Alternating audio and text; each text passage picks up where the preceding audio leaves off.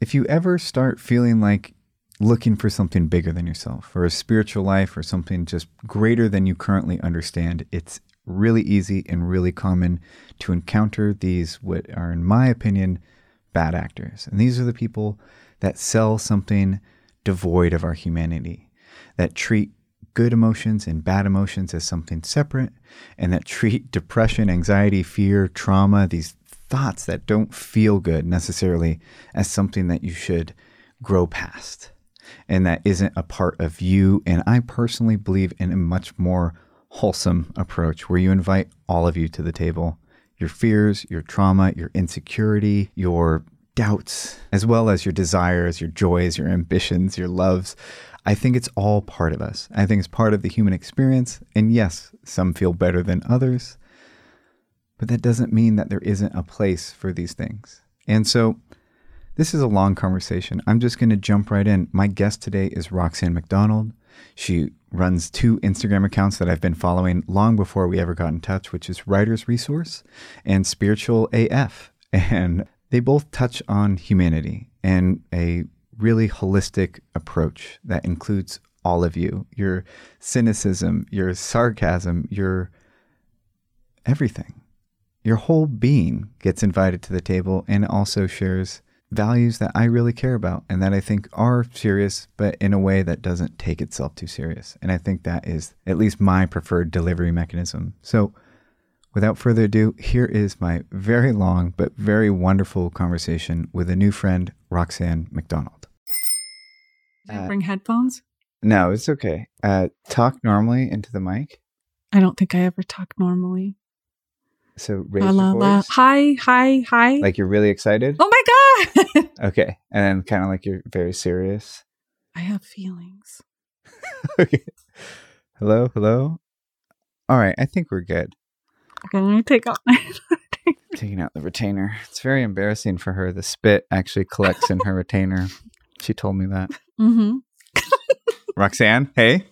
Hi. Thanks for hosting me. Yeah. Sounds like you've listened to at least one episode. A few. Yeah, and so More you know what I'm going to say next. I know, and I don't want to answer it. Roxanne, who are you? I think I decided, I was thinking about this all day, and I was like, I'm just going to say a writer. I'm a writer. You're a writer. Yeah.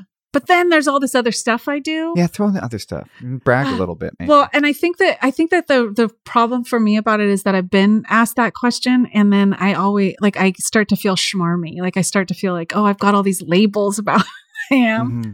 Yeah. So I'm a writer and I'm a influencer. I'm a social media influencer. I've got a big social media platform about personal development and spirituality and kindness. And then for many years, I was a counselor for at-risk youth and their families, mostly focused on substance abuse recovery, but then also with gang diversion. And then for a while, I really loved working with white supremacist youth and diverting them from that lifestyle. Wow. Okay. So just out of curiosity, were they already looking for a way out, or were they active? No, they were mostly active. Wow. And teachers just noticed and kind of signed them up, or? No, I was working in a program that focused on Latino gang diversion and substance abuse recovery. And it was in a neighborhood where it was mostly Latinos. And then we had a treatment program that was 6 months inpatient, or not inpatient, but it was residential. And so then I got one client referred to me who was a white supremacist youth who had been in juvenile halls and all those diversion programs. And then, so they sent that kid to live at the treatment program. And then I worked well with him. I come from a family that had white supremacists in it. And I grew up drinking with white supremacists. And I had done a lot of my own work about that. And so I could meet them. And then we started this thing where most people wouldn't take a white supremacist youth. Really? Yeah, there was no programs. And I still haven't found one. And I'm sure there are. I've actually met somebody who did some amazing work, but that program had ended a long time ago.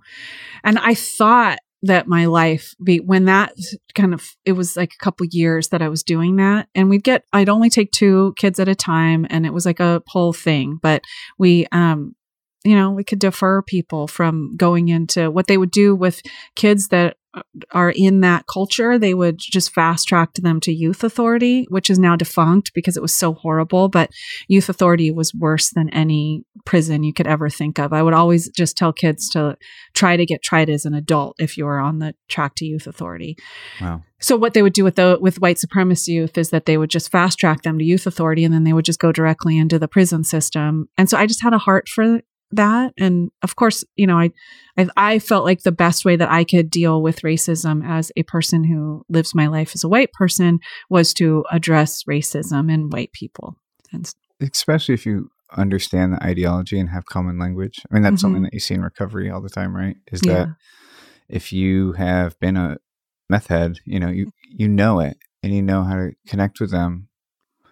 Yeah. I was never a white supremacist. Yeah, I got that. I'd grown up with people, and I'd known that, you could see somebody and, you could see a gang member, a white supremacist, a drug addict, and you could just say, that's that. That's not a whole person. But growing up with people where you're like, I've seen you cry. I know you got beat up by your dad. I know you lost somebody. I know all this stuff about you. And this part is one part.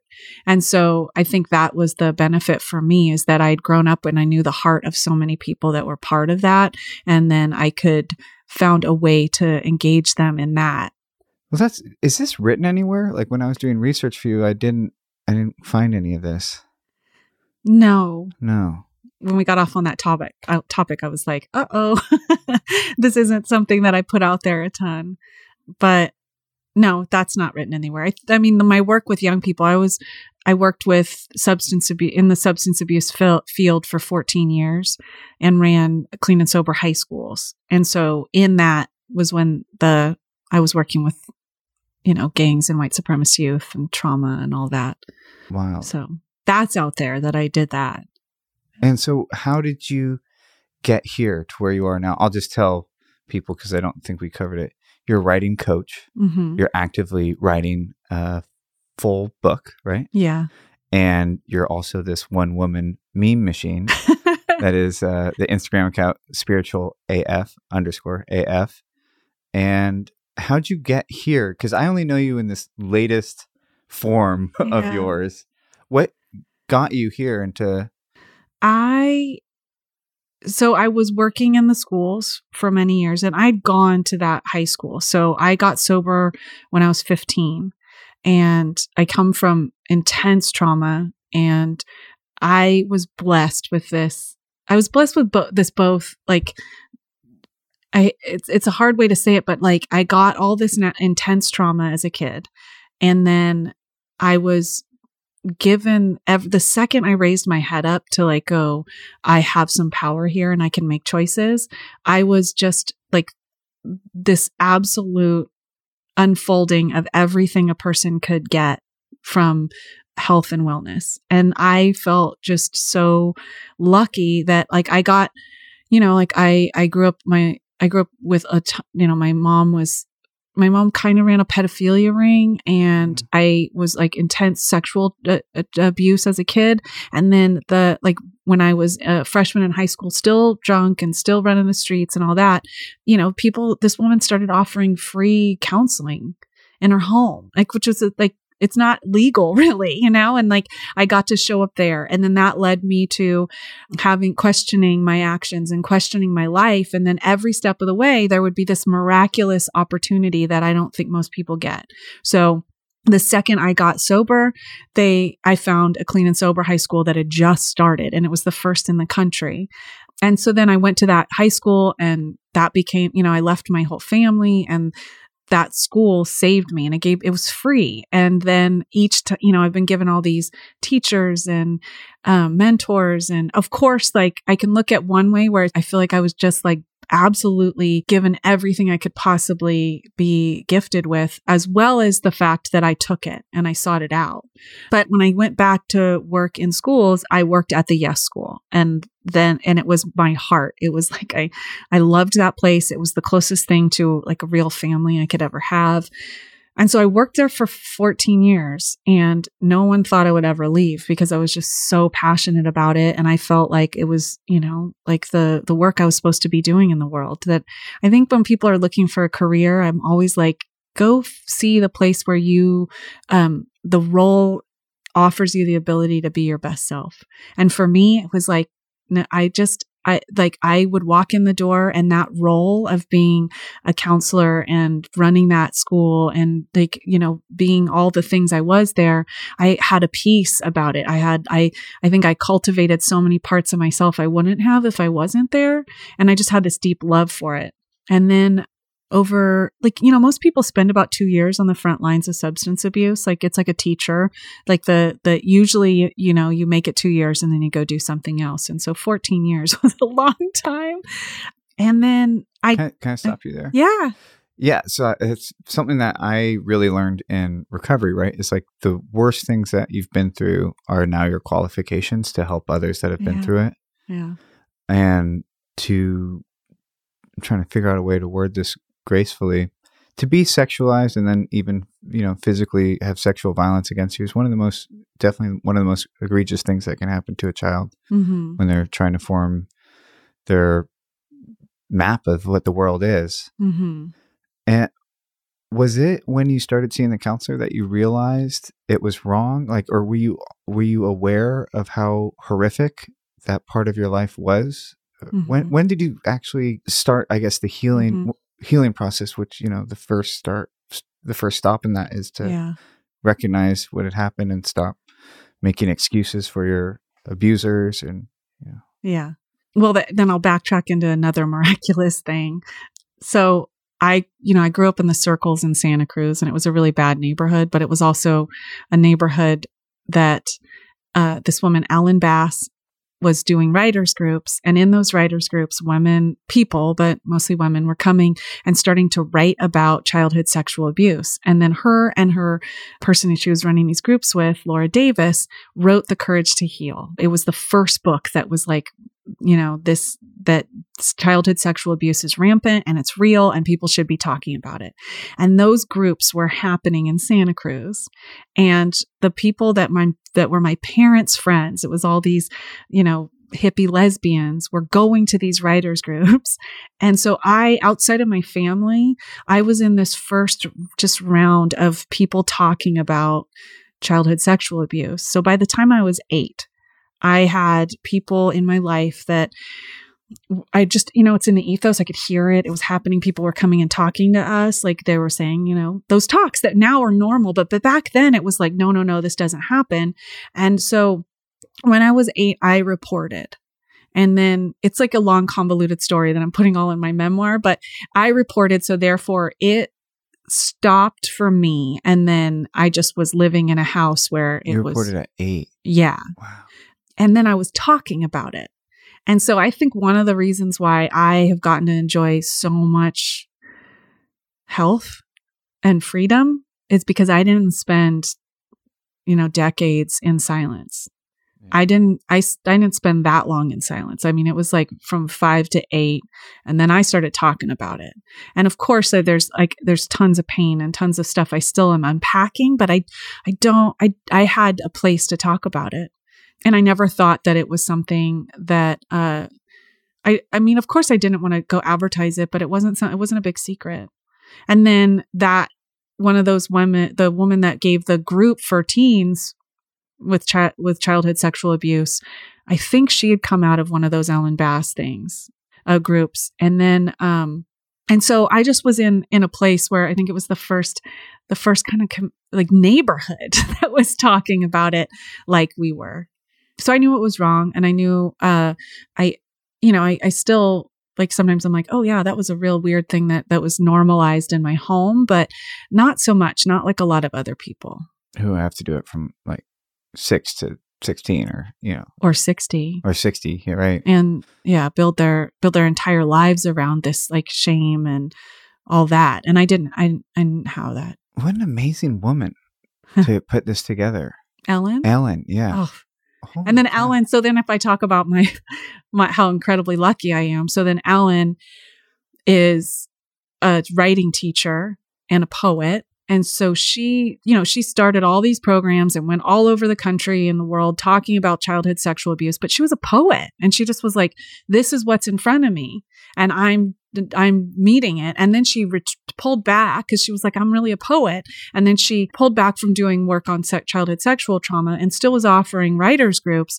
And so when I was at the Yes School, I had gone to all these writers groups and I'd been on Ellen's waiting list, but kind of nervous about it because I was like, this woman, I used to go into the library, or not the library, I used to go into Bookshop Santa Cruz and take that book down and read it.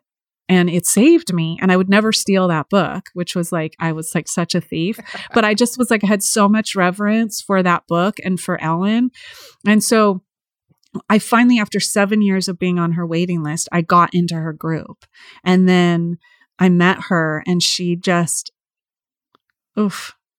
she like recognized my talent right away and just like met me and has like then became my mentor. And then part of why I left the Yes School and counseling was that I was going to writers group and I started working on this memoir because I've been a writer since I can remember. And Ellen wrote me an email once that said, if I had your talent, I would strip away everything that stood in between me and writing. And I printed that email out and I put it on the front of my day planner. And every time I put something in my day planner, I had to pass by Ellen's words. And I know her, and I knew that she didn't just tell people that all the time. So then in that time, I pasted it there. And then I went on our annual river rafting trip and I had a near-death experience, a very minor near-death experience, but I was trapped under the boat in the rapids in a very dangerous spot. And I thought I was going to die. And I had the boat up against my face. And the only thing I thought about was that this horror that I hadn't finished my memoir. Wow. And when I got out and like the whole school was watching because they were all behind us in the boats. And I knew I needed to act right because they'd all seen it. And I just kind of was like, I'm okay. And, I had I had some injuries, but I was okay. And then I got home and just fell apart and was like, I know my life is going to be different. And I knew I couldn't ignore what I needed to do. I knew I was going to lie because if I was talking to all these kids about going after their dreams and being fully themselves. So I quit my job. And then Ellen mentored me as a writing teacher and showed me the ropes and then let me assist her and, teaching at Esalen Institute and teaching all over the place. And so, it's hard for me to even talk about Ellen Bass without me just feeling like I would not be the human being I am without that woman and how many strange ways she has absolutely shaped my life. That's beautiful. So you're at this point where you have a minor near-death experience and you're still working for the school and you know that the school is not where you're going to be. What took you over the edge? When did you finally tell the administration that you needed to do something else? Well, I knew at the river rafting trip, it was done. Inside. That's a big transition from inside to outside. Yeah.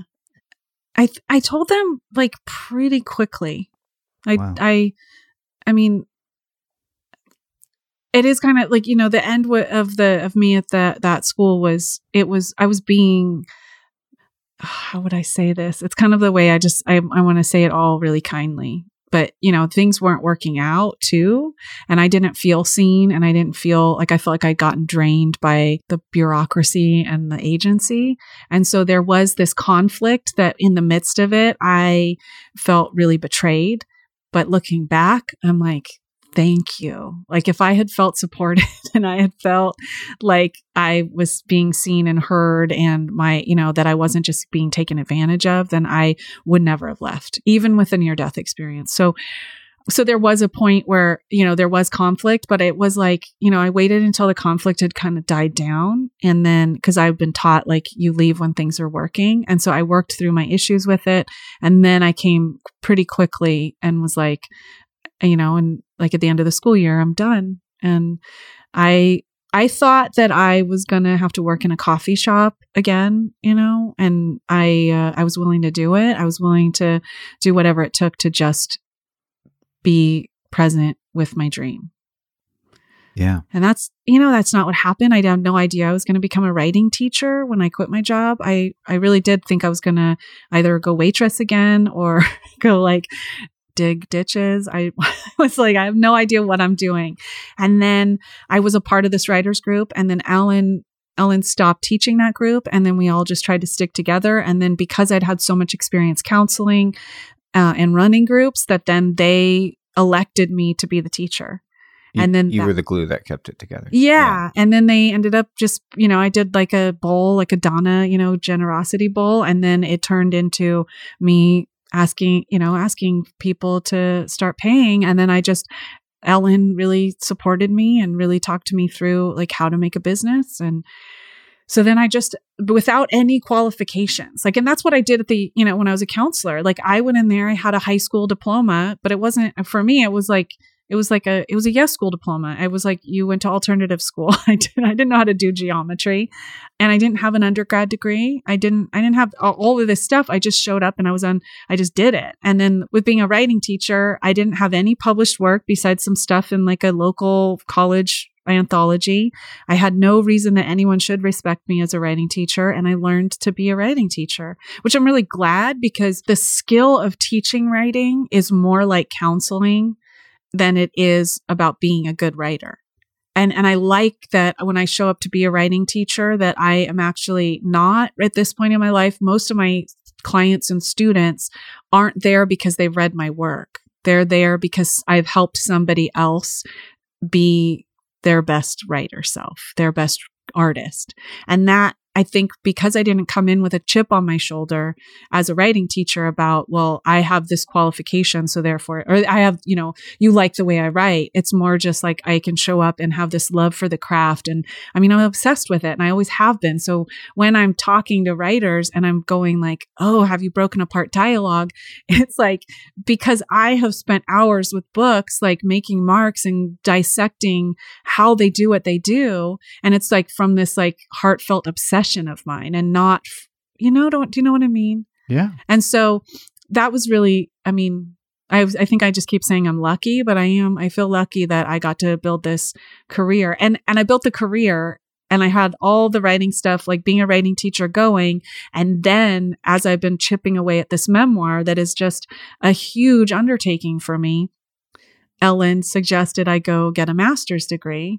And then I went and got a master's degree after I already had the career that you would have once you had a master's of fine art and creative writing. Wow.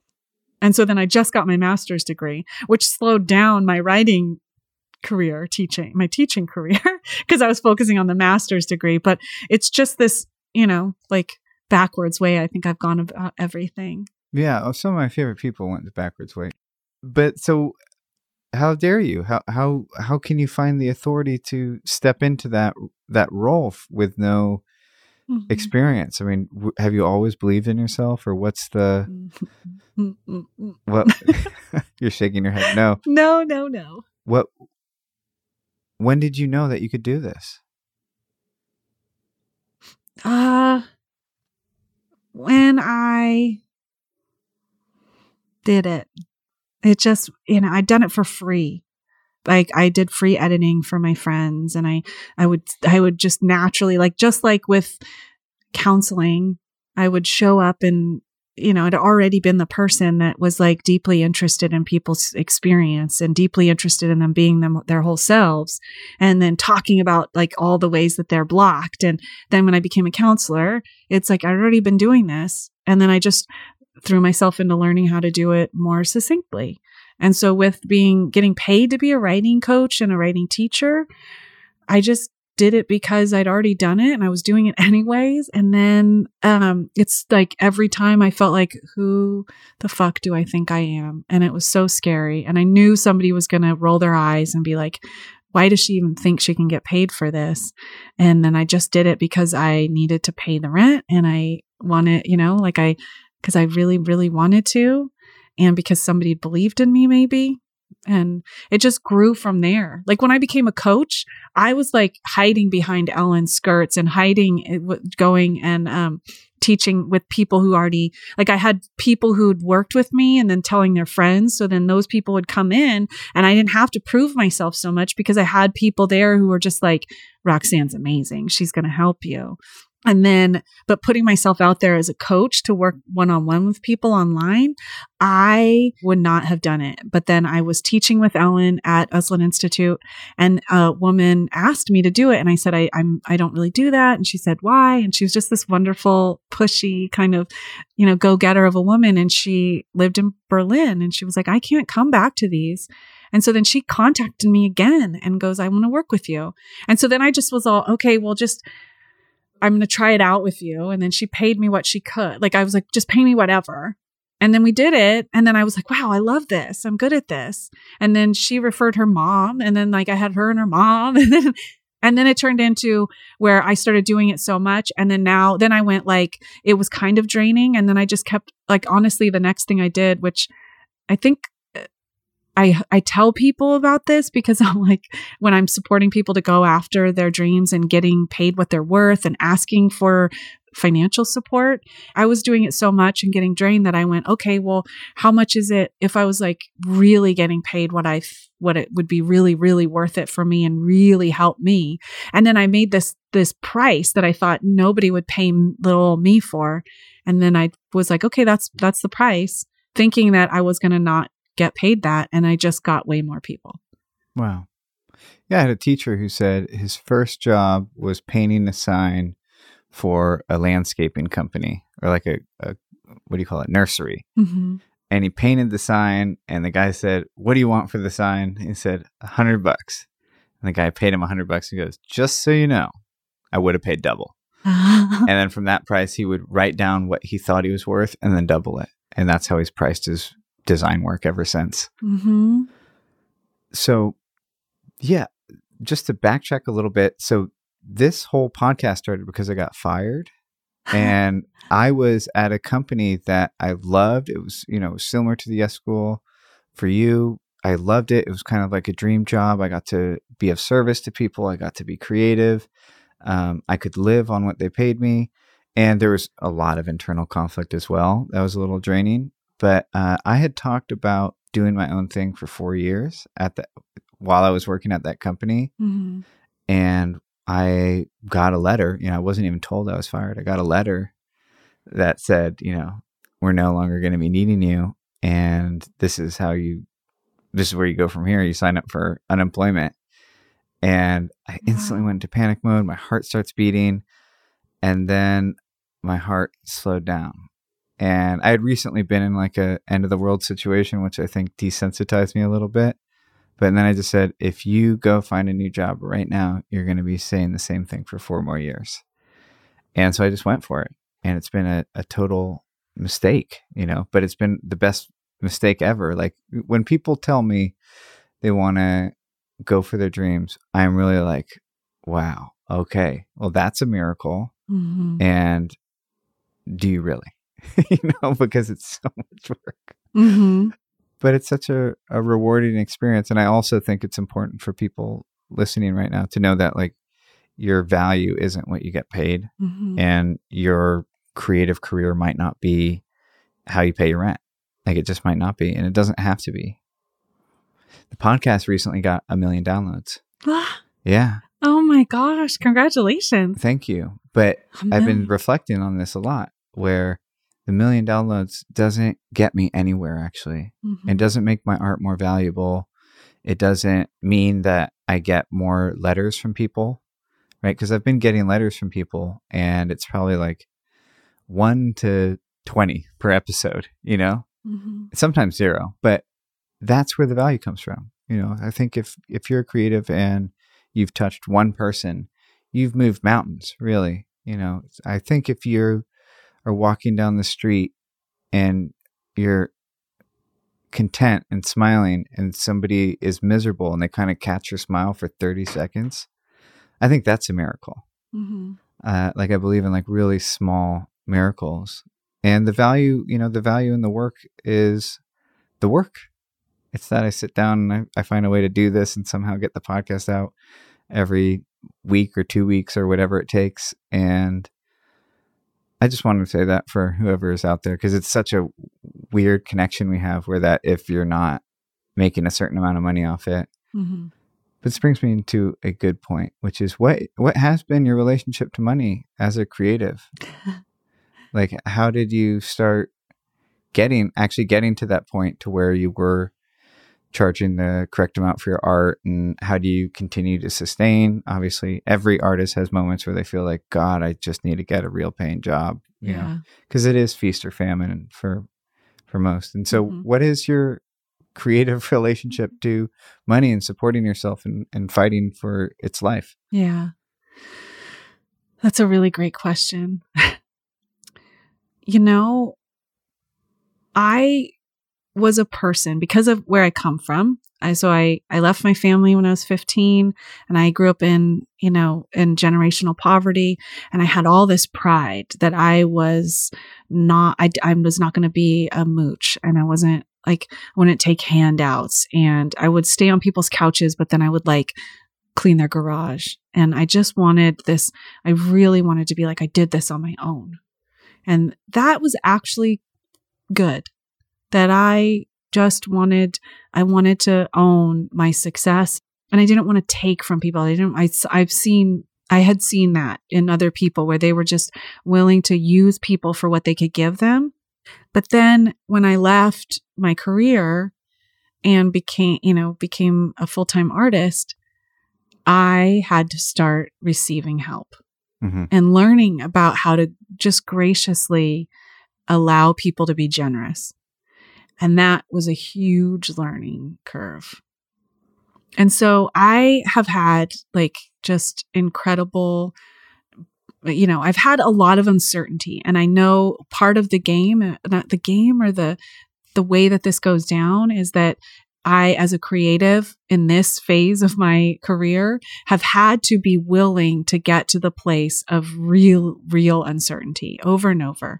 And that, I think, for me, when you're saying the benefits, there's a thing for me when I look back that I'm like, I believed in myself. And just that act of believing in myself, not about where I'm going to go, but just to go I think about my creativity and my creative life as this my heart. And I am looking at it like a little 5-year-old. And even if it's not going to make anything or do anything, I just want to hold its little face in my hands and be like, I'm going to be here for you. And this longevity of 5 years of just going, I'm going to make my decisions based on this sweet creative self. Even when I am faced with, I don't know how rent's going to get paid. That for me is an absolute triumph. Not that to say that I don't actively want to not have so much uncertainty, but just that I feel like that for me is the big win. And so my relationship with money and being a creative is that I've gotten a lot of amazing people show up for me in ways that I never ever thought would happen. I also have had to really work on my relationship with money and my thoughts about money. And I've really invested myself in positive thinking and trust and faith and love and, all of those things that if you chase the carrot, for me, chasing the carrot is that I will get up in the morning and be like, okay, I'm abundant. Everything's good. I'm going to be taken care of. I know it. I feel it. And then that I think that that's going to come in dollars and cents, but that it often comes in other ways. But that the personal development stuff that has come from this level of uncertainty has made me a better person. And that carrot doesn't quite matter anymore. Yeah. I don't know if that quite makes sense, but that letting go of well, what if I have to give up the good living situation? Okay. I'm still okay. What if that catastrophe happens? But what I found is that I have had amazing things happen over and over and over again. That it's, I recently, in a couple of years, a year and a half ago, I lived in a garage of the back of an art studio. So and I had cold water and mice and, I had some heat, but it was 3 years of that. It was lovely and cool. I got to decorate it in cool ways. And I was really an artist. in the sense of like I walked through like a painting studio in the back of a garage to get to my house. But I live in the Bay Area, and I was like, I after 3 years, I was like, I can't do this anymore. And I was ready to move to South America and do everything online. Because I was like, well, I can afford an apartment there. And then another house came through where it's just like the big miracle. And, now we're sitting in it, and it's like my dream home. And it's all from generosity and people being loving to me. Yeah. And for me working my ass off and showing up and, it's all the same. It's all together in the same, Being able to ask and accept help is, I think, the number one thing that's kept me going, because, gosh, I'm listening to your story, and yeah, for me, there's months where I had to decide which bill to pay. Yeah. Like, who's more likely to report me to the creditors, And it's been one hell of a journey, and it's all been other people. Like, it hasn't been me. It's not by the ingenuity of me or the business sense of me. It's by positioning myself to accept what people are offering to pay. So what is your spiritual grounding? Because I follow your meme account, which is spiritual_AF. And it's so me. It's such my flavor where, I'm really sarcastic. I'm really kind of like dark humored, but I also really want to be a good human and live the best possible life. Again, it's a perfect combination of all my favorite things. I don't know if you've seen my shitty life advice. Oh yeah. Yeah. I think I sent you something that I was like, this is like your shitty life advice. Yeah. I'm like obsessed with your shitty life advice. So you guys, on Monday on Instagram, I'm giving free shitty life advice. Which it's the worst. Is great advice if you do the exact opposite. So what is your spiritual education? Like, what are you drawing from when you create the memes? I don't create all the memes. I'm a meme account, so I repost a lot of memes. I just want to not take credit for all of them. I'm a curator, and then I make memes too. I started that account after I quit the Yes School, and it really was to stay in touch with students. Like they'd had all these years where I was like, you don't ever have to leave this community. And that kids would graduate high school and then be back the next day volunteering. And there was no difference, that they were just a part of that community. And I had a group that I just gave as a renegade. And these kids said, like, we thought you were going to be around and then you're gone. And so I took time off of all social media for a while. And then I came back with this account, and it was just to like share that positivity and humor, and like that, we had this culture of like giggling and fart jokes, and then let's talk about deep meaning. So when I started the account, or, I started it with a friend who had been at the Yes School too. And then, and that was the focus, to share that with those people, as well as like, just go, well, maybe other people like this stuff. And then, she went back to teaching. I moved on with Spiritual AF. And so my personal experience with spirituality is that I was never harmed by religion. And I feel really, really blessed. I know so many people who were grown up religious, and I didn't have that experience. I actually had it where I just like my mom was Baptist and would take us to Baptist churches sometimes, but then she would always like take us there and we would sing, and like people would be really nice to us. And then suddenly my mom was screaming at the preacher, and then we were gone. And it was always like, oh, well, no more of that for now. And then I would call, I figured out pretty young that if you go in the phone book to churches, they right as before summer starts, that they will come and get you during the summer, and they'll pick you up and give you snacks. And then like you make crafts, and then they bring you back. And if you just tell them you're like super poor, they do that. So I just called them all. And then they would come to our house, and like 3 or 4 station wagons would show up at our house every morning. And my brothers and I would split up and just go to different Bible churches, or go like, I think one time we went to, it wasn't all Bible, but those are mostly the ones that were in the area. We went to a Jewish one once, and my brother didn't understand the food. But I just was like, oh, cool, And so I feel really lucky in that way. So then when I went looking for a higher power, when I got sober, it was difficult because I was like, why would I trust anything that was supposed to be watching over me when all of this horrible stuff happened. And then I have this story. Well, and it's cool because you are the first person I'm going to be telling this story where I can show you proof-ish. Exclusive, people. You heard it here. The first to break the story. Well, I've told this story, but not like this. So when I got sober and I was really mad and I was like, the care of some higher power, I was pissed. And I really was like, look me in the face and tell me that there was a God when X, Y, and Z. And I named all this horrific stuff. And the person there that was trying to help me find a higher power was like, kids experience God. And usually you have some experience that you can go back to and start from. And so for me, my grandma in her trailer, in front of her recliner, had this lacquered piece of driftwood and with a clock on it, and then a hologram picture of Jesus. And Jesus was up on the cross. And as you walk by, I'm going to have to do this. He'd go like this. Oh my God. He'd open his eyes. Yeah. He'd raise his head and open his eyes. And I would just stand there rocking back and forth and like just making him like jam out. And then my grandma would say, don't fuck with baby Jesus. He helps me with my word puzzles. And then my grandma told me that like about who this Jesus was. And I was 5 or younger at that point. And she said he loved everybody and everybody loved him and that he was God in human form. And that's what I knew. And then my mom got this new boyfriend that named Clutch Cargo that she met off the CB radio. His name was Clutch? Clutch Cargo, That's yeah. a cool name. Yeah, it was a CB handle, but if you were in CB clubs back in Honky Tonkin, you went by your CB. So I don't know anybody's like real name from that era. Keep going. So, so anyways, Clutch Cargo takes us to the Santa Cruz County Fair to see a country western show. And he gets us right up to the front and there's this bandstand and then the stairs that come down and there's a chain link fence up against the stairs. And so we were up against the chain link fence and I was up on Clutch's shoulders.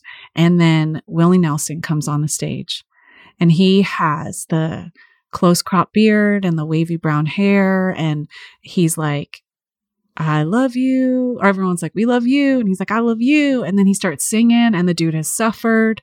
And I was like, this is the Savior. And I was fully in the presence of the Lord. Like the experience for me was like, I was just like, ah, and I was absolutely present the entire time. Like I remember him singing. And then he comes down off of the stage and I'm just like, my hands are up in that chain link fence and I just scream, I love you! I like saying it to God. And he stopped and he touched my hand and he said, I love you too, baby. And it was just this like, even every time I tell a story, I've told the story a lot. I just like get teary eyed because I'm like, the experience inside me was just this absolute connection with what was sacred and what was good in me and what was good in everyone around us. And so when I went looking for a higher power, I went to that moment and the thought that I had, so I have that feeling. But the thought I had was that if I were smarter in that moment, I would have intellectualized my way out of that beautiful experience. Oh, totally. I would have told myself there's no way that this person can be represent the divine because they are a high on marijuana, bankrupt country western singer. And so that I went to my first relationship with a higher power was to not think my way out of the beauty in the world. When I get, even now, it's like, that's that inexplicable connection and beauty and love. And so I call it the willingness. Like, do I have the willingness? Wow, that's amazing. And so then the first time I told that story in public, I actually had the fear of like, maybe I made it all up. Because I told it and people were just like, whoa, that's an amazing story. And so then the next day I was walking in an antiques fair and I came across a flyer for that show. And turn around, look. There it is. There it is. And it's absolutely the date. He was absolutely here. I was absolutely that age. And it just like, I've never seen another one of these flyers. And it just reinforced that I was like, no, that really happened. And so that cracking open thing. So when I go through my life and do I greet the world and do I crack open and become more loving, more tender? Am I willing to have my heart broken? Am I willing to do I have the willingness? And then, I've practiced meditation since I was a teenager. I was in a Buddhist society of young punk rockers who we would practice meditation and then go to punk shows and get in the pit with soft belly love stuff. And I've just been a seeker, but I've never had a calling towards one thing. And so that's spiritual AF, is that I'm you can that just honor that. I think laughing at babies is a spiritual practice. I think poop jokes and giggling and Rumi. Yeah. Yeah, when I got sober, so when I was a meth head, I was super religious. Super religious. Oh my God, I love that. I had that could be the beginning of your book. When I was the meth head, I was super religious because life was so chaotic. I was coming in these crazy life and death situations, and there was this guy. I don't want to say his name because I'm still kind of scared of him. And there was guns involved and large quantities of drugs. It sounds like religious, right? So every time something crazy happens, you're just thank you, Jesus, because that's how I was raised Christian, and I felt ordained. Everything I did, I was totally protected and loved. So I probably walked through a lot of these situations way too casually because I'm not gonna die here, And I got sober, and it was just all gone. All that feeling of safety and protection was totally gone. And I was an atheist. I should mention that I even taught a few Sunday school classes high on meth. And we drew awesome, we colored in some awesome coloring books about Jesus. And I think it was Noah. We were on Noah at that point. And I was an atheist for 4 years. Thank God the recovery community I was in found a way to work with me. Even though they were really stressing, you need a higher power greater than yourself because your decisions suck. But there was a path for me, but I couldn't do it. I couldn't do it for a while until I started noticing that all my friends who had a higher power, and it could be, some of it was conventional higher powers, other of it was the moon, and stuff like that, the stars. And I noticed that they're all doing slightly better than me. And I think part of that is because they were taking problems that were out of their control and letting them go, right? Which is today still when I pray, that's 9 times out of 10, that's what I'm praying for. And so I became willy to give it a shot. And the first day I prayed, I texted a group of men who we were doing a Monday or a morning check-in every day. And I texted a group of guys. I'm today is the day I'm going to hand over control. And I was in a locker room in a climbing gym and no one else was around. So I just got down on my knees and I just said, I've been trying to fight the chaos forever. So just, it's yours now. Bring it on. And my life fell apart that night. It's really awful. It probably would have been better if I had prayed 3 months before, because I was just what the fuck just happened? And now I was committed. He was take the wheel. And then my girlfriend dumps me and I'm suicidal and the whole thing comes in. And the first higher power I could get behind was the ocean, right? Because you can see it, you can go visit it. It's cool. You can make all kinds of analogies about the waves. And that was a huge step for me. Even today, I still consider myself an agnostic atheist who prays, active prayer to something outside myself. And I see the benefit tremendously. And the first higher power I really got behind was a mentor of mine who just said, I believe in the gods. And I was whoa, he's a big Viking guy. I'm whoa, what are the gods? We're going to talk about Valhalla or something, or the Greek gods. And he's when you eat super fresh produce, that's a god. When you have amazing healthy sex, that's a god. When you work really hard towards a goal for 6 months and it comes true, that's a god. I'm spending time with the gods, just like that. And I was this is the best scam ever, because if they're not real, I still did all this awesome stuff for myself. And so that was the first time where I was this is a good use of my time. Because worst comes to worst, I did all this amazing stuff for myself. And best case scenario is I really communed with something bigger than myself. And those little moments, man, those spiritual moments are incredible. And I don't deny them when they come. I do the same thing that you were just talking about, where I get all intellectual and I found it's best for me not to worry about the objective truth. and just to worry about results. And so like prayer works for me. And I'm not on this planet. There are people, there are certain scientists that's your lot in life. You got to figure out objective truth. I'm not. I'm here to find narrative that makes sense to me, and meaning that makes sense to me, and results that make sense to me. And they don't have to make sense to other people or be some universal truth that works for everyone, which, if anyone's selling universal truth, I'm generally pretty skeptical. Me too. I always think that about belief, that I'm like, does this belief make me kinder, more graceful, more compassionate, more generous? Am I a better person when I believe this? And I will pick up beliefs and just hold them for a while as a practice. And I feel like I get so much out of that, where I don't have that big thing like, oh, then it was wrong if it stopped working. For me, it's just like fresh horses. Like, I just got to keep this wagon going, and like whatever belief, if I'll try it on. And it's an absolute, like, it's not blind at all. I'm like, I am nicer, I am kinder, and my life goes better when I pray. This is the first year I really started looking at my beliefs. Like, is this belief serving me?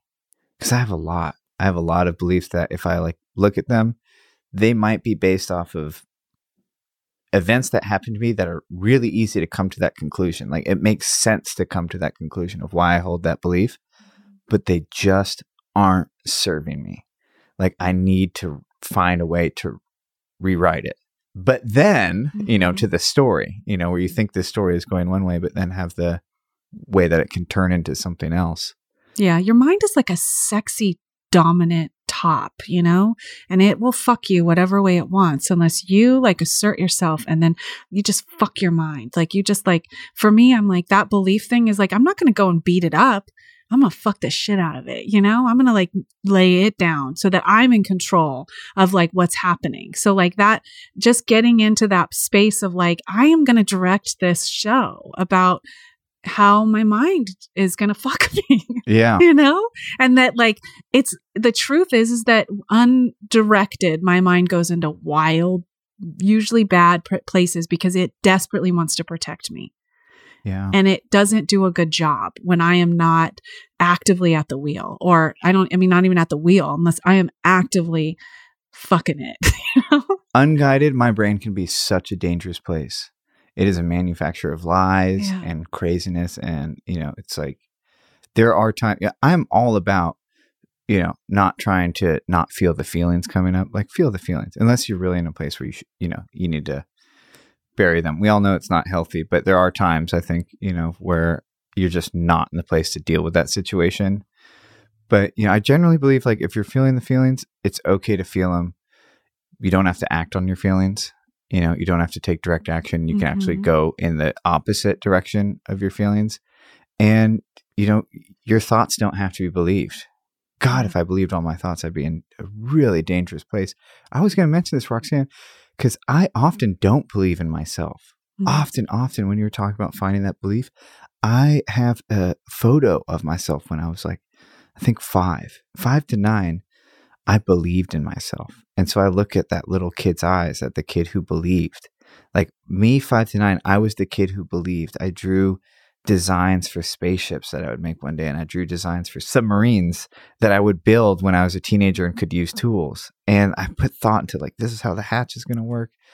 And I was the kid that believed. And they're not objectively true. Like at 30, I'm probably not going to get recruited by NASA to design a spaceship.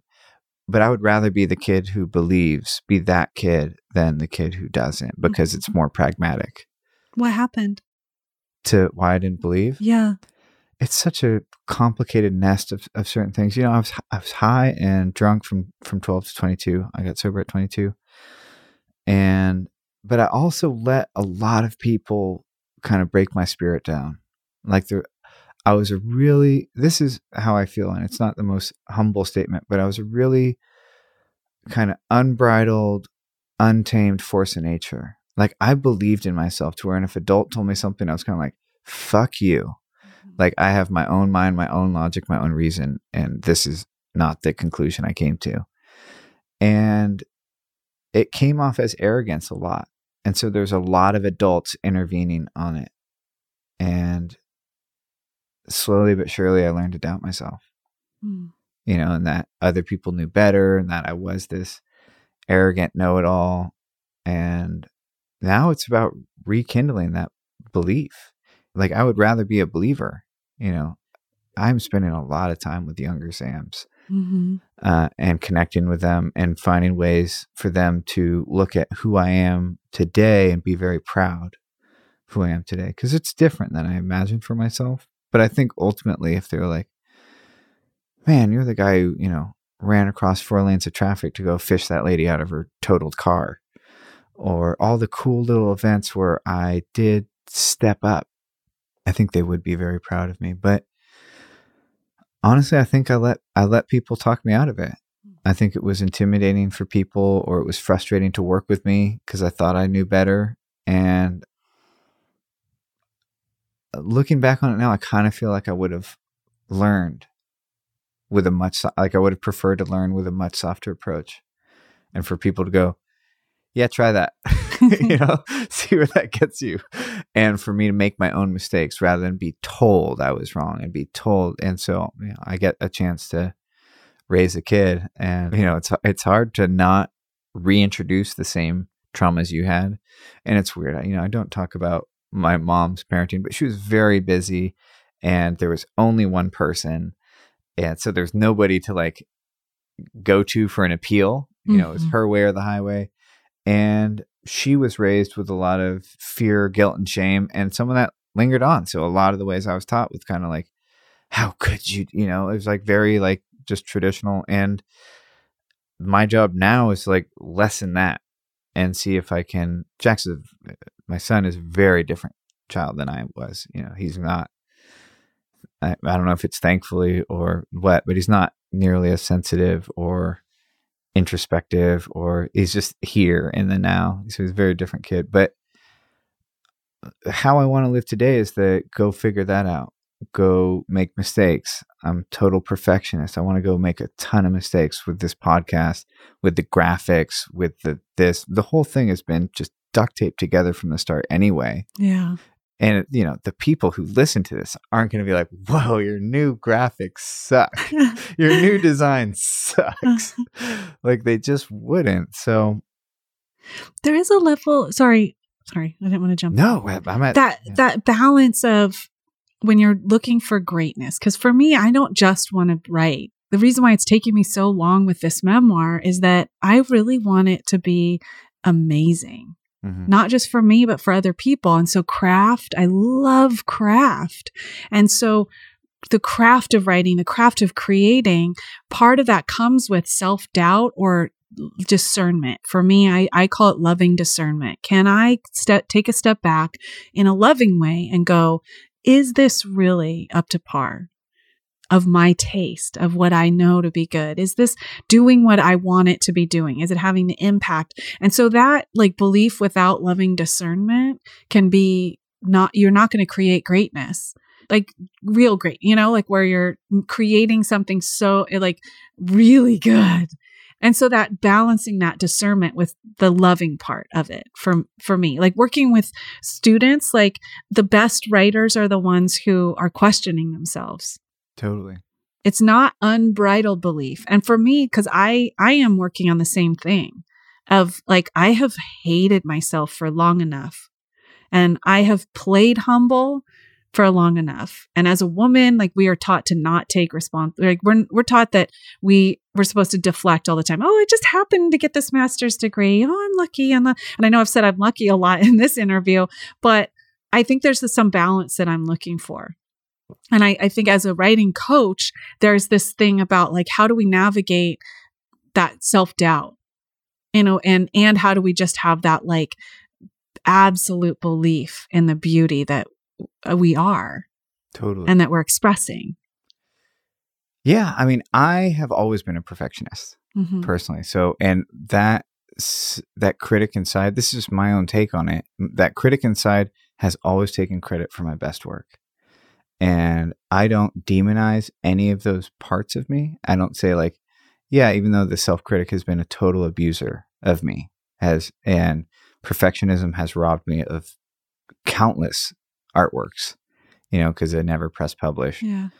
It was trying to help, right? Like it was trying to make great work. Yeah. But to let it take credit for my work, I don't think is totally right either. I think you're right where there is a balance. But perfectionism has played such a role in my life to the way that I want to just press publish and make mistakes. Yeah. And so I used to blog a lot. I've never corrected one typo. That's been an exercise in letting things go. Yeah, people write me. They're like, there's an O instead of I, and it makes of, instead of if. And it ruins the sentence. I've never corrected one of them. I've come up with amazing rewrites. I've never rewritten one of them. Where it's like, oh, I know the exact way to end this piece. And it's just a reminder that like almost nothing I can do creatively is going to ruin my career. And here's the thing. The analogy for me is with drawing. And especially, I don't know how long you've been working on your memoir, but I spent a year not really writing my book, so, and it's all perfectionism for the most part. It's like, I'll write out a paragraph and then rewrite the paragraph and then rewrite the paragraph. And it's like, I can draw pretty well, but it's like stiff and it's slow. And I'd rather learn how to draw messy now so I can draw fast and loose really well later. Like I need to make a bunch of shit, especially when it comes to writing, where you've probably put a lot more of the time in to where that flow is coming a little bit more naturally. But for me, it's like, I know I can write 1,100 words that are great. And you're not allowed to say that, right? Yeah. That's what my mom always said. She's like, I'm not allowed to say this, but I'm a great writer. Like, I know I'm a great writer, but I want to be able to write a little bit looser. Yeah. How long have you been working on the memoir?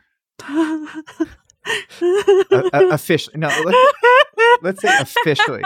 Officially. Okay. Yeah. Getting her to tell on herself here. Yeah.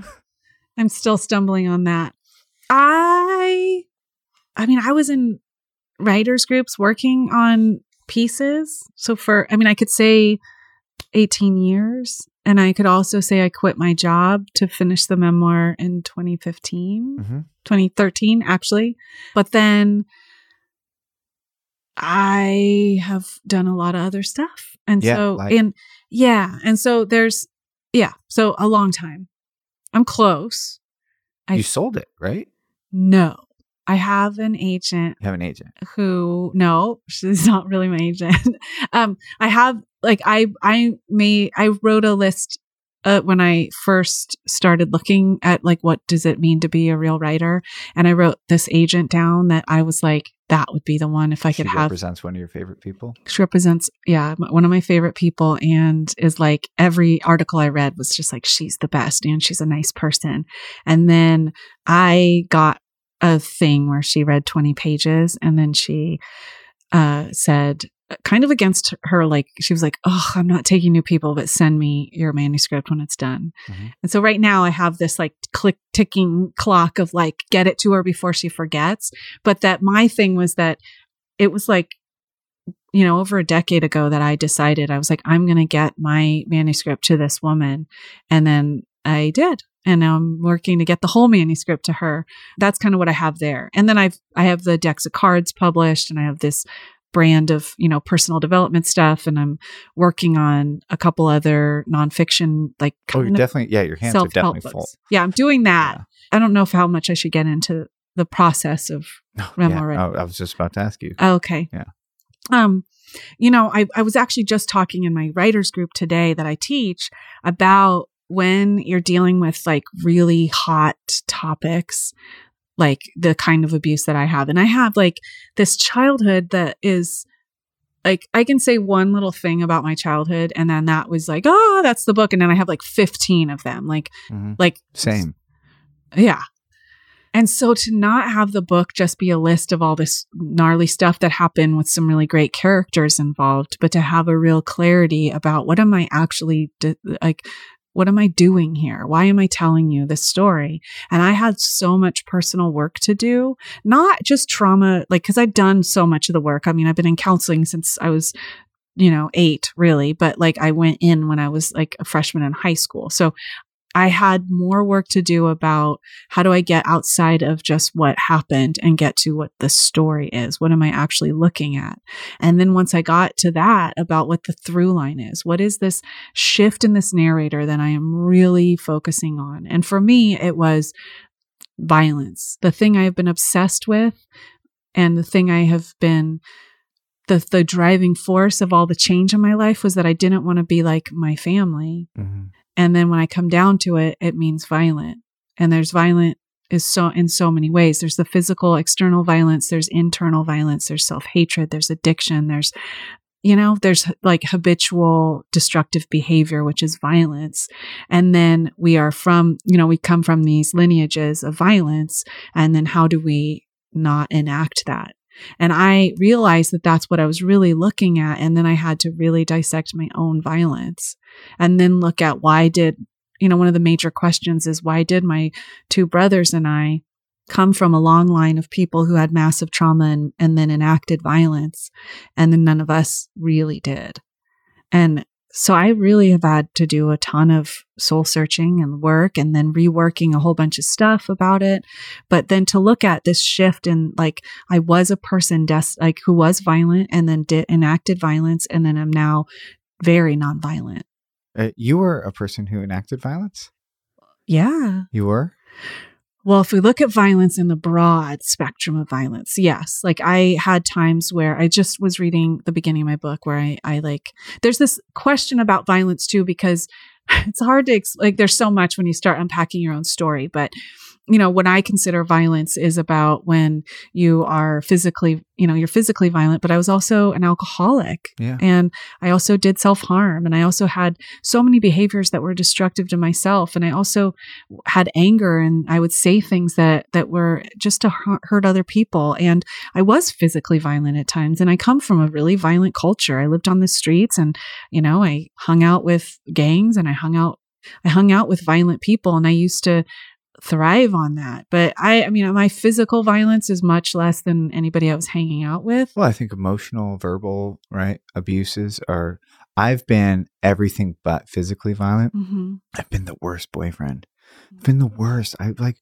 God, that poor person was just in this Sam torture chamber, of kind of like emotional mind fuckery. It wasn't like, I wasn't like trying to do it, but that was just like the best I could do was shit. Total shit. And forgiving myself and living amends by not doing that shit anymore has been totally tough. But yeah, same. I've learned all of this the hard way. Yeah. Well, that's how the trauma and violence works together. And that's the incredibly, the part of me that would go to bed at night and not wish that I didn't wake up was when it was the best I could do was shit. And that honest, when it was that was the best I could do, or it just came over me and I acted in a way that I I didn't even know I was going to do that. And that I could see why by the people who enacted it to me. And not just this compassion, but to just go that's the way it works. Nobody grows up and thinks I'm going to grow up and be a shitty, violent person. And so, I feel like that part of us that is unexamined. And when we don't look at it, it's when it can come out of control. So, the beginning of my book is my first real memory, not of violence, because I partly grew up in Alaska. So my dad kidnapped us when I was very small because my mom was really crazy. And I don't want to just say crazy because that puts a bad term to people with mental illness. My mom was a very violent, destructive person who had mental illness. In my dad's skill set, the best thing he could do would be to kidnap us and drive us to Alaska and try to live in the wilderness. And that was his plan, that he was just taking my brothers and I, and we were going to live in the wilderness. And so we lived 100 miles from a paved road in the wilderness. And then it was weird growing up because I would be talking about things that were normal out in the wilderness, where he'd be you trap and kill things. I hit things on the head with a hammer when they were trapped, and then I would eat them. And that was people would go, oh, but then I would be oh, I'm horrified by people like beating each other up in the street here. Like that seems way worse to me. Or like when I was like, 5, being taught how to fire a gun, and people like, oh, I can't believe that. And then I'd be like, well, is that like, there's this intersection between like, there's a violence that is innate, and like we harm things by living. We don't, Oh yeah. we harm. And so then how do we unpack that about I'm harming other beings by being here every single day, even if I am eating fully vegan, organic, like we're doing that. But then, so for me there in this book, I am really trying to look at that and look at how do you navigate that and come to a place of peace and health, and why do some people come out of trauma and enact violence on others and other people don't? Yeah. Which has been like, all the work I did in schools and with drug addicts and gang members and blah, blah, blah. It's like, when I looked at it, I was like, I have been obsessed with this since I was thinking. Well, I'm sure I can speak for many others listening to this right now that we're pretty excited to read what you put down. So one of the gifts of recovery is that you get to process that stuff with a pretty nice framework of healing from the shame of what shit you were and the shit that happened to you. But I think I'm really interested in what you're doing today that works, especially trying to guide this towards the end of the program, because I feel like we could seriously talk all day. Yeah. A very interesting story. But the person who's in front of me today is pretty centered, like pretty confident, and really emitting just like a really nice, wholesome wave. I don't know if that a vibe, like your vibe is here, and everybody has like, they know a million things that would help their life. So if you're like, oh, what are the things that would work? They'd be like, oh, diet, exercise, meditation, this and that. But what are the things that you actually do in your life that are managed? Because, you can make a list of 30 things and you're just not going to do them all. Mm-hmm. But what are the things that you actually come back to and do regularly that help you be the person who's in front of me right now? Well, thank you. That feels really good to hear. There's a long list that I could say, and I'm just trying to think of the real thing. So the first thing that comes to my mind is about the belief that really helps me the most. And that if I could quickly say it, it's that I am my best when I remind myself of this belief that I am here as a human, wired to be susceptible to resentment and fear and rage and all of these things that other beings on this planet are not susceptible to. And I am also then the only kind of being that is able to turn those things into love and forgiveness, and then therefore filter it out. And so when I get up in the mornings and I just kind of align myself with like, it is not just like a nice thing for me to do, but if I just take it on as like, this is my job as a human with an ego and a brain and a heart and all of these ways that I am both susceptible to these things that are destructive. And I'm also I'm the only kind of being that gets to turn them into love and forgiveness, and therefore God. And so my prayers in the morning, I get up and I just think about that, like to go, well, if I do my job today. Is it a ritual? Do you kneel, or you have a special place in the house, or you do it in bed, or? I do. I love fire, and I think it's like one of my key element things. So at my best, and most days I get up and I turn on my hot water and I light a candle, and then I say, thank you. And I think my higher power for my sobriety first, because I feel like that was the beginning of my spiritual awakening. And then I get my coffee, and then I bless my coffee, and I just I just kind of do a thing where I like just try to engage it with like all the goodness I possibly can, and think about anything that I need. And I just I'll like hold it over the candle and be like, this is magic fucking potion that's going to make me have all this stuff, God, And then And then I like drink while I'm drinking my coffee. If I am in a place where I can, if I can be with my own thoughts, then I will do that. I will think about, okay, if I am taking on my divine work, my work on this world, then bless my resentments and bless the places I struggle and bring that in there. If I'm not, then I read something or I watch something. And so that for me, meditation is both sitting with myself in silence, but it also because I have a really wild, active mind, looking at funny videos, watching videos of like really great teachers, reading books, putting something else in my psyche that is not just me and my problems, for me is a form of meditation. And then just remaining conscious. Like I don't have to be happy every single day, but when I'm unwilling to be happy, that's a red flag. And so that looking at like, how do I see how I react to things? So I put on like happy music, and then I do my breakfast with like some booty shaking and happiness kind of stuff to just go, well, where am I at with like, am I loose with my access to joy, or am I brittle? And if I'm brittle, maybe I need some more like work today and more care today about how I'm going to engage with the world. Like just to go like, okay, where am I today? I am starting to fall in love with novelty and designed rituals. So I thank you for sharing those. Now, when it comes to what I'm most interested ritually is, how do you write? I'm very perplexed at how I spent a year and my book did not write itself while I was watching Netflix.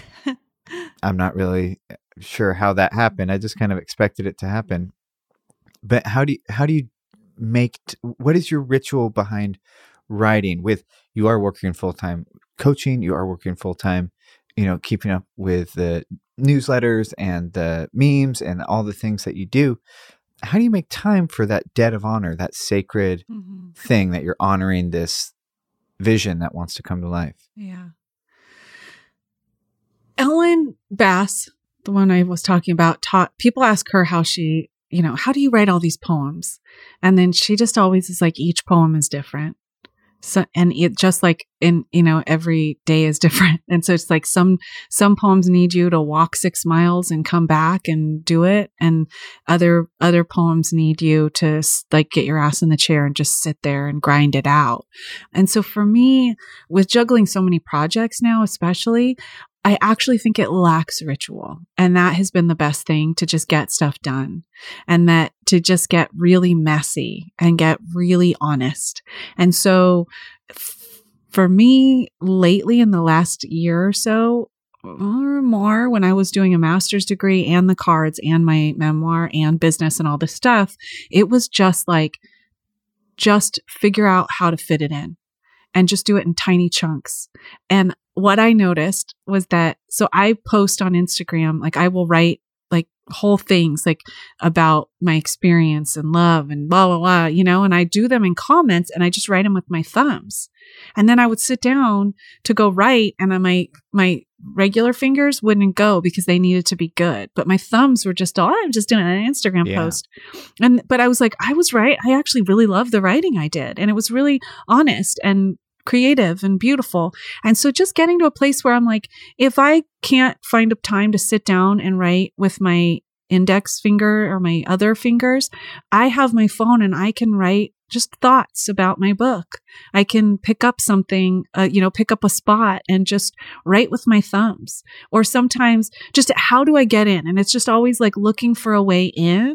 And it usually is like it's not the like grand way that I think it's going to be. So sometimes I can't open my whole book manuscript because then I have to fix it all. If I open it, then that means I'm working on this book that feels too big. And then I know all the things that need to get fixed. So I won't open it. I will go into an email and I will write a paragraph, and then I'll email it to myself, because emails aren't that important. You don't have to fix everything in an email. Or I will take a chunk from my manuscript and put it into an email and edit it there.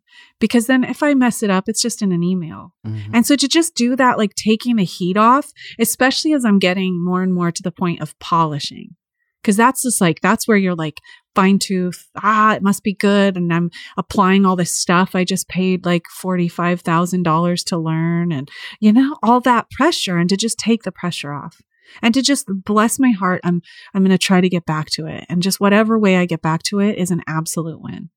And other times I am up at 5 o'clock in the morning and I set a timer and I get an hour and a half done before anything happens. And I have a candle that like my witch friend made for me that is like for my book specifically. And I'm completely capable of doing that. But when I create all of that stuff around it, it turns into something that then I have to be at my desk with the candle, and it has to smell a certain way, and the light has to be right, and and then it's like I get something done once every 6 months. Awesome. I love that. Okay, so Roxanne, this is a question from an Instagrammer who had a question for you. Roxanne, when writing memoir/creative nonfiction, what is the best way to handle stories that overlap with ours but aren't ours? Sam's mama has a great quote about how people should have behaved better if they wanted to be written about warmly, and I get that. But what if the overlapping stories of our children or other loved ones?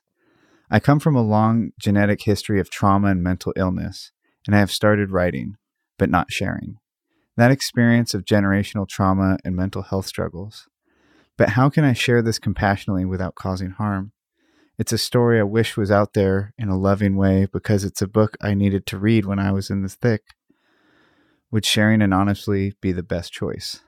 That's a great question. And I think it's like, just to even ask the question means you're on the right path to just be looking at responsibility. I see with myself and with other writers that we ask that question a little too early though. And so my guideline is that I write like everyone else is dead. And so I just write. And then I edit like they're standing in the room. And then I will publish like they're sitting on my lap. And the process of that, just giving myself permission to write freely and openly, and don't share it. And then share it with trusted writing people. Don't share it with your family. Then when you come back to the editing process, you're going to have way more clarity. You're going to be changed by the writing. So you're going to be able to be way more compassionate, way more knowing what the actual story is so that you can revise in a way that is to that story and not just the stuff that happened. And then by the time you're looking at going out and putting it out into the world, you probably have so much clarity that you know the answer about how to navigate other people's stories overlapping your own, or how to navigate those difficult stories of other people, because you have done your own work and you have invested so much time and focus onto those stories that you're able to do it in a way that you would not have known how to do it if you hadn't done all that work. It's such an important question too. Yeah. Because I know I have stories that I probably can never write under my name. Mm-hmm. Mandy Statmiller said that she's published several books on the Amazon like Kindle store just under a different name, like under a different pen name. So that's an option too, if you get really stuck or you're really worried. Also, if they're friends and not relatives, my mom says just change their height and then nobody recognizes themselves. Like change the name and change their height, and they immediately assume it's not them. Their height. Their height. Because then they're like, well, that's clearly not, like you're getting so descriptive. Yeah. That's clearly not me. I mean, do you have any insight because of your mom? And, there's like books. I don't know. If I, as an adult, had a say in it, this is a very hot topic, I wouldn't have wanted to be written about the way I was. Mm-hmm. Because like I'm forever Anne's son. Yeah. Like people will literally introduce me as Anne's son, like even when she's not there. Like it's just humiliating, because I'm like, I'm my own artist. My writing's different, my podcast is different, my look on the world is very different, much more kind of rough around the edges, and it's tough, but it's hard to balance because how many people have the books helped, so it's a tough one. Yeah, I mean, I think friends are totally fair game, and I think relatives can be done, but it's tough. Yeah, it's really tough. And there's no right answer. And I think you said it best, where you said you have to get it written first, as with no censorship. and then you can figure out what you feel is appropriate. Yeah. Yeah. Even if you don't end up publishing it, you'll be thankful that you wrote it. Oh, yeah. Writing things can be very healthy. Yeah. One of the things I did and still do, but this massive practice, like it was like a big chunk of my writing time, was I would take the toughest parts of my story and then I would write it from the person who acted the worst and write it from their perspective, because I had to get to a place where there was no true villains, because it's so easy for people to hear my story and go, just monsters. And I didn't want a story like that. I read a lot of work in progress. And one of the things that will turn people off the fastest is bitterness. Bitterness is normal and all that, but when you're reading somebody's work, you want something digested. And so to deal with my bitterness, I would go in and write from their perspective to go, everybody does what they do for a really good reason, even when it's really awful stuff. And if I can get to the good reason, it doesn't mean it has to be like that they're good people, but that there's something driving it that is actually reasonable in whatever logic you put to it. And then from that experience, I was able to write in a way that held the humanity of everyone involved, even when they did things that are what the world would say is unforgivable. I don't know if you read Tina Alexis Allen's book. She was a guest on this program, and What's the book called? God, I'm blanking on the book. I'm so proud of myself for remembering. I'm so bad with names, but Tina Alexis Allen. Okay. She was raped and molested by a family member, and went out into adulthood and totally just had the same experiences, just kind of over and over again, like attracting them or whatever. People often find themselves kind of in the same situations, like a bad cycle. Yeah. And she wrote, her book is so tastefully done. Like it's so wonderfully done to cover, to talk about her crazy father and her really sick siblings. And, like she said, she's like, I might not go to the family gatherings, but I did everyone justice. And like, it's so obviously that there are no bad guys in her writing. I don't know if you're still collecting inspiration or if you're past that point, but I would suggest that to the person who asked the question, is to read that. Like it took a lot of balls or oaths. Yeah. And she did it. Like she did exactly what you're working on right now, is to like figure out how somebody comes to that and how to like preserve their humanity while still telling the story that is yours. Yeah. I think parents have a rougher time with it. Like looking at what's their responsibility as a parent and then what is their right as a person who is writing their own story. And that comes with a lot more stuff to unpack. And you're not writing about kids. Yeah. Yeah. And, writing about their own children and things that will impact their children. And I think parents have a lot more where they're just kind of like what you've said is like, I'm not going to write about this certain thing just out of being a father. And it's a difficult decision, but I respect it. Right. Yeah. I mean, I'm not going to really write about fatherhood anymore or Jax anymore, really at all. Because part of me, it's like, I love my mom. We have a lot of stuff. I've done a lot of therapy about it. And there, just like any childhood, we had our stuff. But part of me really does feel like my story was told for me.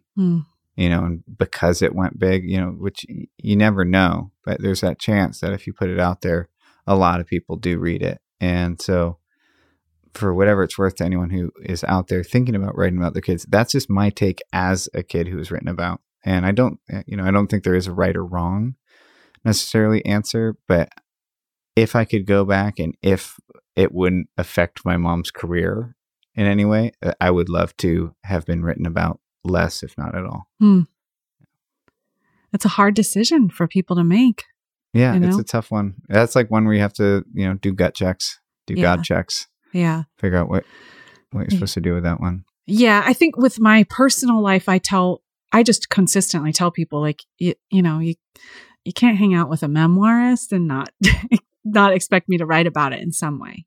And to just know it, that I mean, I write a lot of personal stuff on Instagram, but I take people's names out of it. A lot of times it's like, I will say a friend or a thing, I was here or I'll take people out. But I kind of also am like, if you're hanging with me and you get all these benefits of all this, like, brightness and creativity and inquiry into the world and curiosity into you, it comes with that I'm probably going to write about you. And so adults in my life, I'm like, you should know that just up front. At some point, it's fair game. Yeah. And it's part of who I am. How are the people you're writing about, your mother and father, are they still alive? Yeah. Yeah. So you are actively working through this. Well, my dad is alive and in my life, and my mom I haven't spoken to in decades. And so, so with my dad, I navigate that and about how do I honor him as well as still tell my story. And my stepmom, who's been in my life since I was 3. I do look, I wrote it the way I wrote it in the first drafts. And then I know that they're going to have issue with some things, but I have thought about and looked at how I'm portraying them. And in my view, I am being very generous and looking at how do I honor them as whole humans who made big mistakes.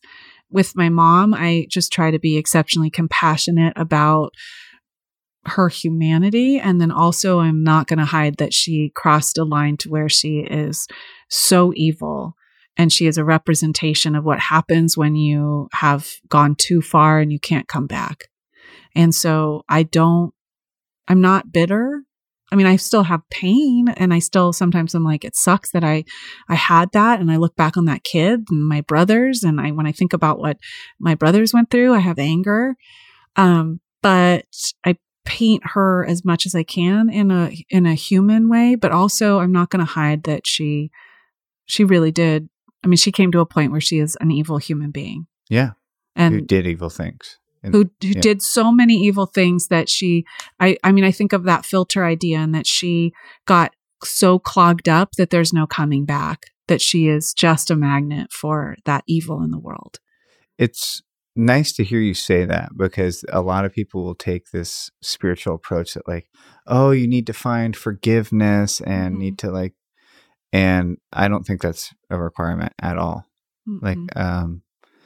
There's also this vibe, if somebody asks forgiveness, you need to give it to them. No. It's like, no way. They can find their own healing without your forgiveness. You do not need to absolve them in any way, shape, or form. No, and forgiveness, I know that it's not about absolving them, but I don't need, just because I forgive somebody doesn't mean that they get to ever have access to me again, or that they get to even know that I forgave them. My mother, I've never contacted her. She doesn't need to know whether I've forgiven her or not. And that my forgiveness is for me and for the people if I'm going to interact with from a place of whether I have healed or not. And so I do it out of generosity and responsibility for the people that I do love in my life. And that I can forgive somebody and still be upset. Yeah. That I forgive the human. And usually what that means for me is that I think about who my mom was at 8 and that she never wanted to be who she became. And I can forgive that human, and I don't ever have to forgive what they did, the action. Beautifully said. So this is the way I like to end the program. If I could hand you a phone right now, and on the other end would be Roxanne at her most vulnerable, at her weakest, at the crossroads where you could have taken another path, what is the message you would like her to hear on the other end of that phone that you think would just be exactly what she needed to help get you to who you are today?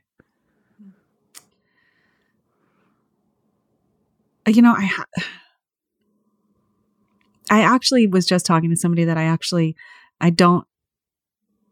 I want to do a disclaimer that I'm not like off my rocker, but that there is this, it feels like a thin veil between myself now and myself back then. I feel, especially as I've gotten more and more stable, that I'm like, I think she's heard all the work I've been doing. I think she knew. Like I have done so much loving kindness meditations where I have showered that kid with love, and I've been doing it, for 30 years almost, that I'm like, there's no way that she didn't feel that. So that when you're asking me that, I'm like, well, I think that happened. There's no way that she could do what she did. And so I think the number one thing that I would say is just like, thank you so much. And I would just thank her already, because she was the one who went into the abyss. And, she took all those risks without any certainty and having any knowledge. And then I think if I was giving advice, it would be ask for help. Just if ever there's a problem, if ever just find somebody to ask for help. Thank you so much for your time. Thank you, Sam.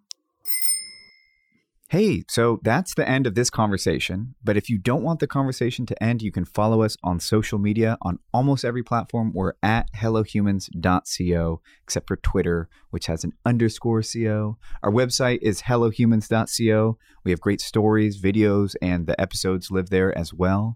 And for more of any of our guests, I always post their social media, their books, their videos, their art in the show notes, which is another word for the podcast episode description, and it's available wherever you're listening. I promise you just have to click around. If you'd like to help us out more, there's a few ways you can help. Please share this podcast with your friends or people that you think would get value out of it. Writing us a review on iTunes is incredibly helpful for our ratings. And also, of course, this program is not possible without listener community contribution. So our patrons are our financial backbone of this product. That's how we manage to do this ad-free. You can become a patron by going to patreon.com/howtohuman. That's patreon.com/howtohuman. This is the How to Human podcast, a production of hellohumans.co. Until next time, have a great day.